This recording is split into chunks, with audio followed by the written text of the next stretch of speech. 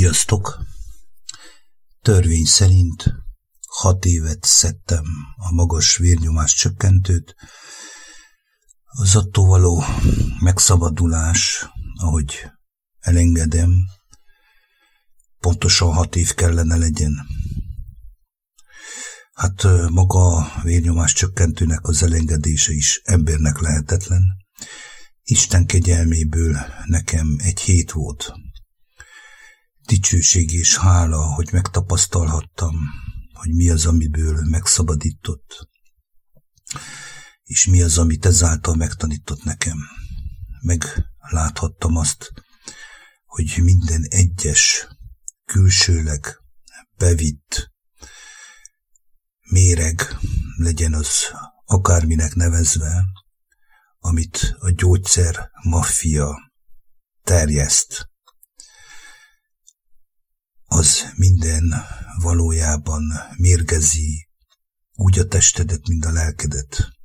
Többször elmondtam, letoppítsa az érzékeidet, letoppítsa azt a természetes ritmust a testedben, ami, hogyha fölborul, egyértelmű jelzést kaphatnál arra, hogy valami nincs rendben az életedben.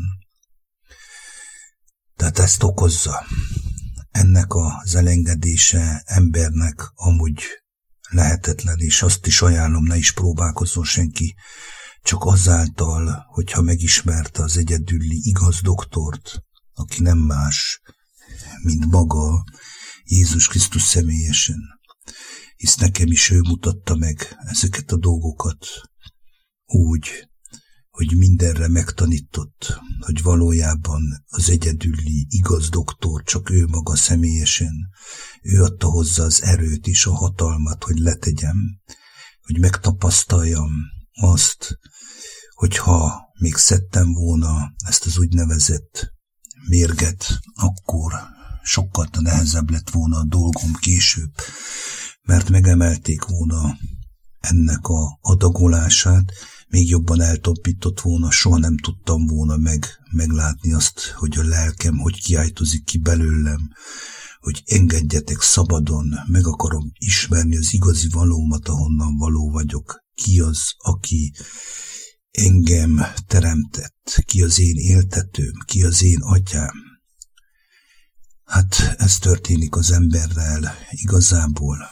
Nem hibáztatok senkit, én csak a folyamatokat mondom el azért, ha ne talán, kedves embertársam, hallod ezt a rövidke kis videót, tudd, hogy egyetlen egy doktor van, az maga Krisztus.